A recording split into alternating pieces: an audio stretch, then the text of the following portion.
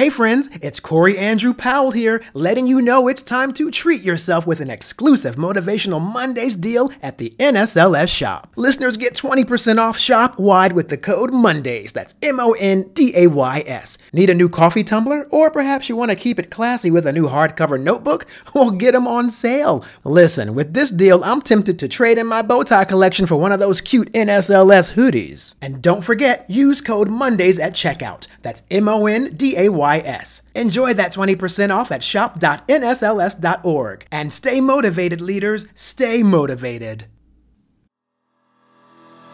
My next guests are a shining example that you can change your destiny by taking charge of your situation, unlearning bad habits, and redefining what society considers as normal. Today, they're sharing their story of how they overcame incredible struggles growing up in foster care, but beat the odds to reach success. This is Motivational Mondays. I'm your host, Max Erzak, and joining us are two of my fellow NSLS members, Alexis and Justin Black. Welcome to the show. It's great to have you both with us today. Thank you for having us. Yeah, it's a blessing to be on here. Thank you for having us. Can you tell us a little bit about your journeys before you met each other? Yeah, of course. So as you mentioned before, we both grew up in the foster care system. So I entered the foster care system at the age of 9 years old. And I'm originally from Detroit. I've grown up in Detroit for about 17 to 18 years of my life. And I entered the foster care system at 9 years old, largely due to my parents' substance abuse issues. So journeying through the system, of course, there's a lot of ups and downs. You move home to home and you face a lot of struggles of why didn't my parents want me? Why wasn't they there for me? And so many mental health issues and so many voids you are attempting to fill a lot of times with unhealthy habits. Now, journeying through the system, eventually I landed in a group home right outside the city of Detroit. And in this group home, it was mainly focused on 4 boys transitioning into adulthood, where I had plenty of mentors and people to help me get to college and just believe in myself and build my confidence.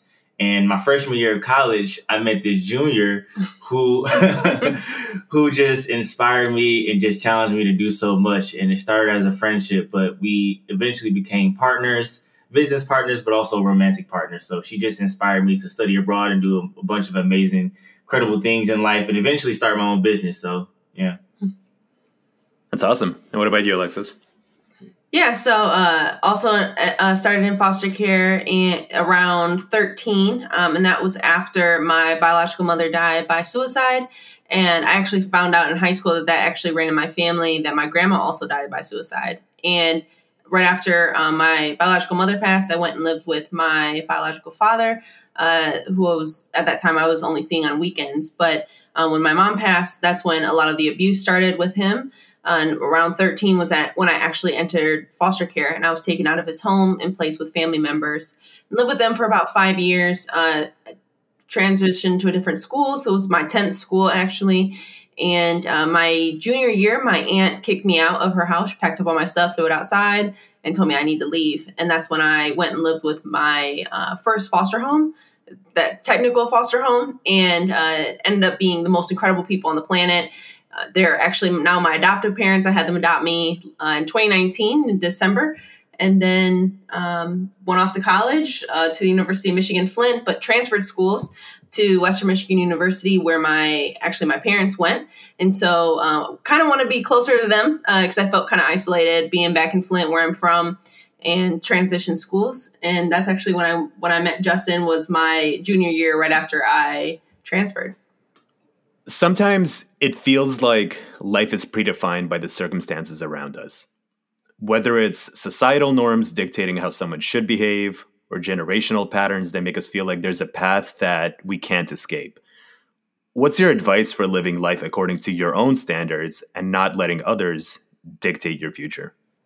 First and foremost, it starts with recognition, because a lot of times we're birthed into this pathway, into this route that we didn't choose for ourselves, but we don't even know that this is predestined for us.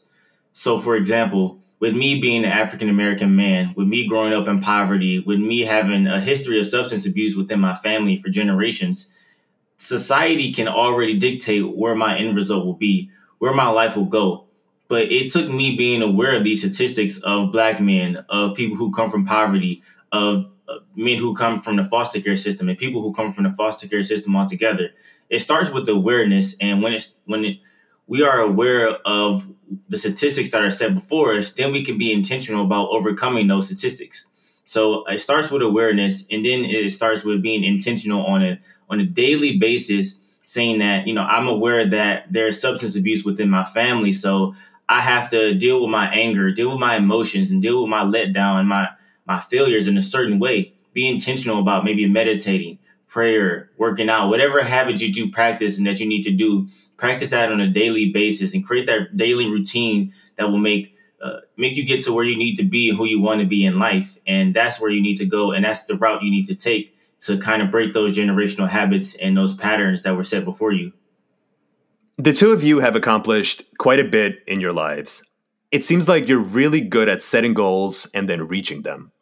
What advice do you have for people who feel like they're spinning their wheels but not really moving forward and reaching their goals?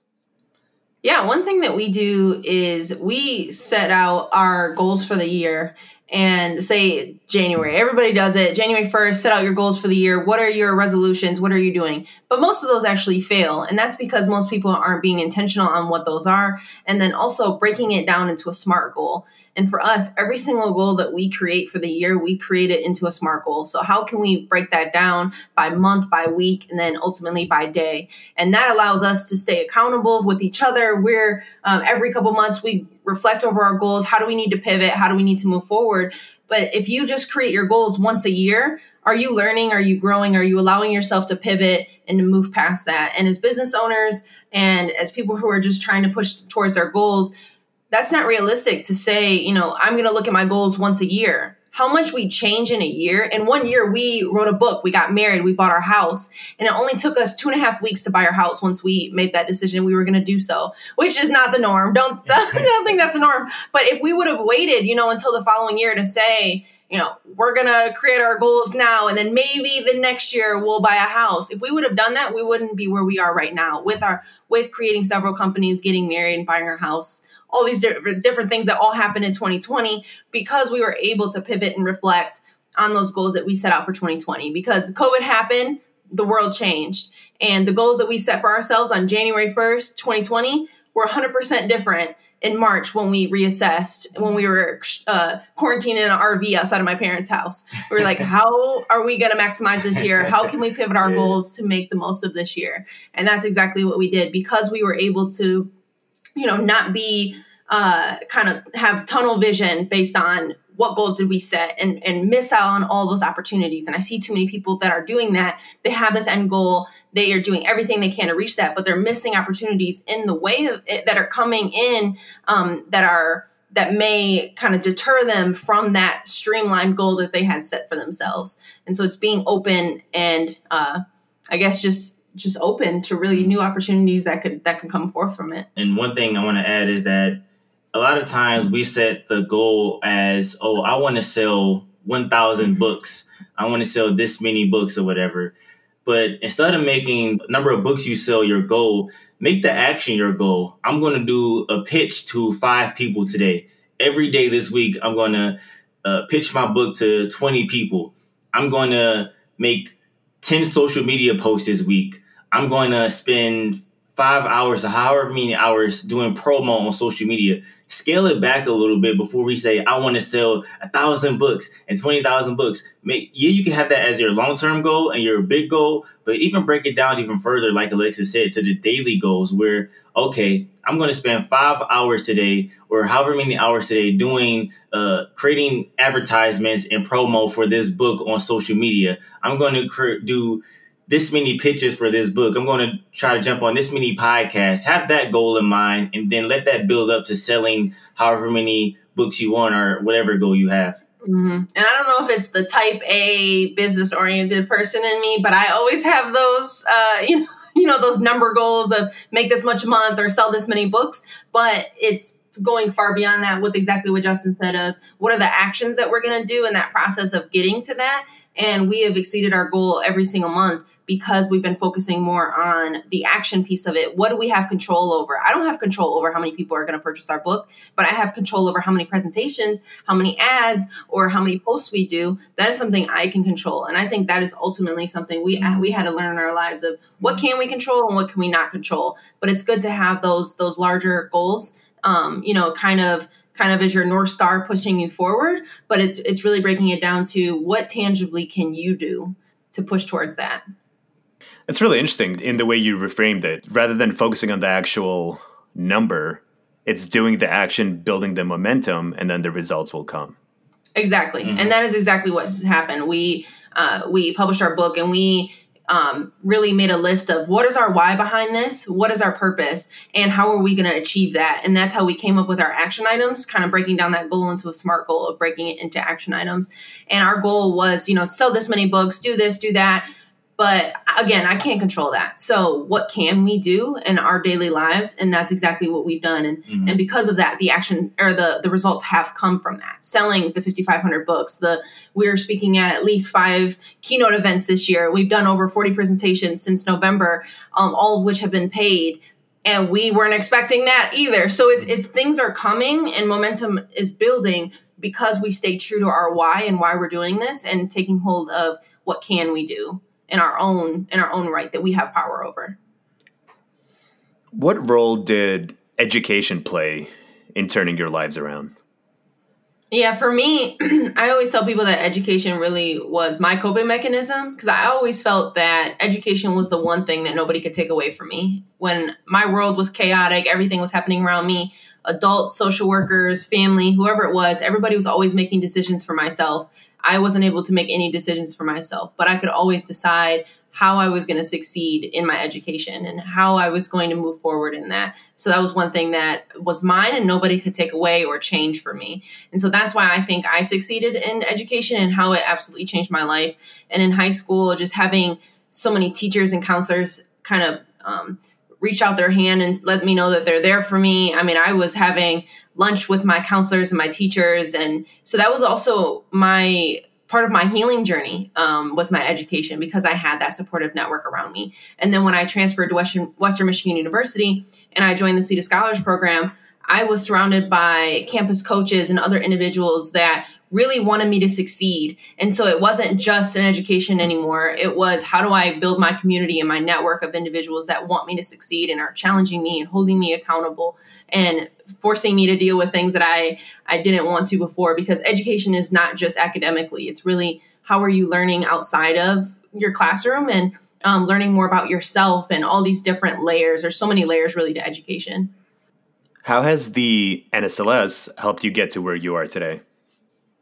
Yeah, being a part of NSLS actually has provided me with several scholarships, which has been absolutely amazing. Pretty much every time that I've applied, I've been awarded a scholarship, which has helped me graduate college with over $200,000 in scholarships.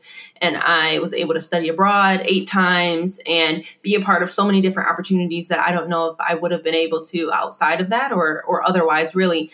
And so it allowed me to really focus on my education, where I know so many other students who are working several jobs and trying to fit in their education, where for me, I was able to focus on being a student as my number one job. And that's also why I was able to succeed and excel, because I didn't have to work on those other basic needs, where scholarships like NSLS and that community and things help me stay organized and motivated and fund that as well. Each May, we celebrate Foster Care Awareness Month. A couple of interesting stats. After reaching the age of 18, 20% of the children who were in foster care will become instantly homeless. Only 1 out of every 2 foster kids who age out of the system will be successful in finding steady employment by the age of 24. There's less than a 3% chance for children who have aged out of foster care to earn a college degree at any point in their life. The two of you overcame all of these odds and are a beacon of hope for a lot of foster kids today. What's your advice for foster care youth who may be listening to this episode? How can they prepare for the world?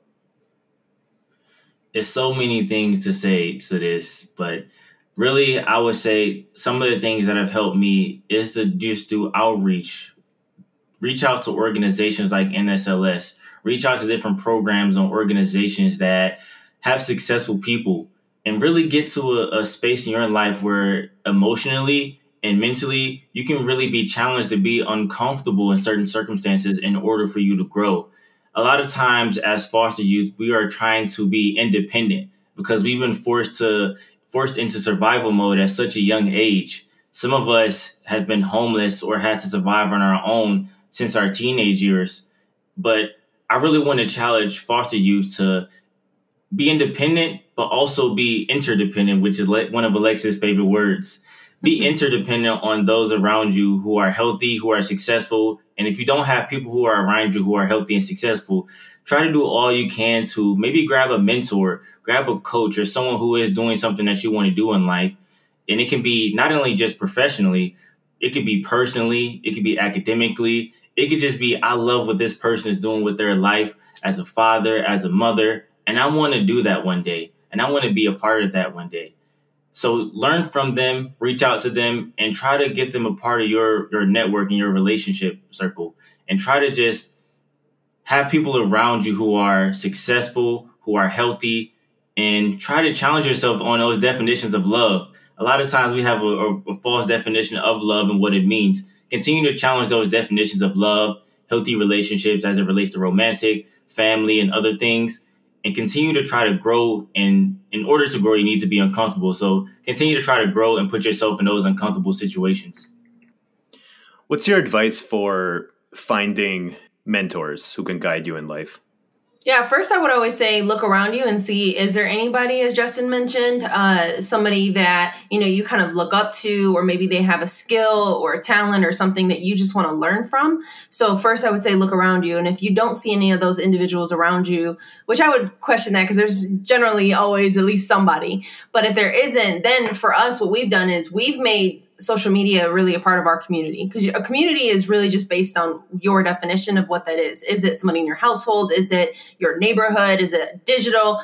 So you have to figure out what is your definition of community. And so for us, a lot of that is actually through social media. And so we've branched out and found a lot of our mentors actually through social media, and watching them, kind of observing what are they posting, what do they talk about, what do they care about, and do their principles and morals and values align with ours? And do they have something that I want to learn from? And so I've reached out to some mentors or some individuals, and I said, would you be willing to mentor me? You have this and this skill that I would love to learn from. You've ran this organization, or you're just an incredible person, and I would love to learn how to be just more like you.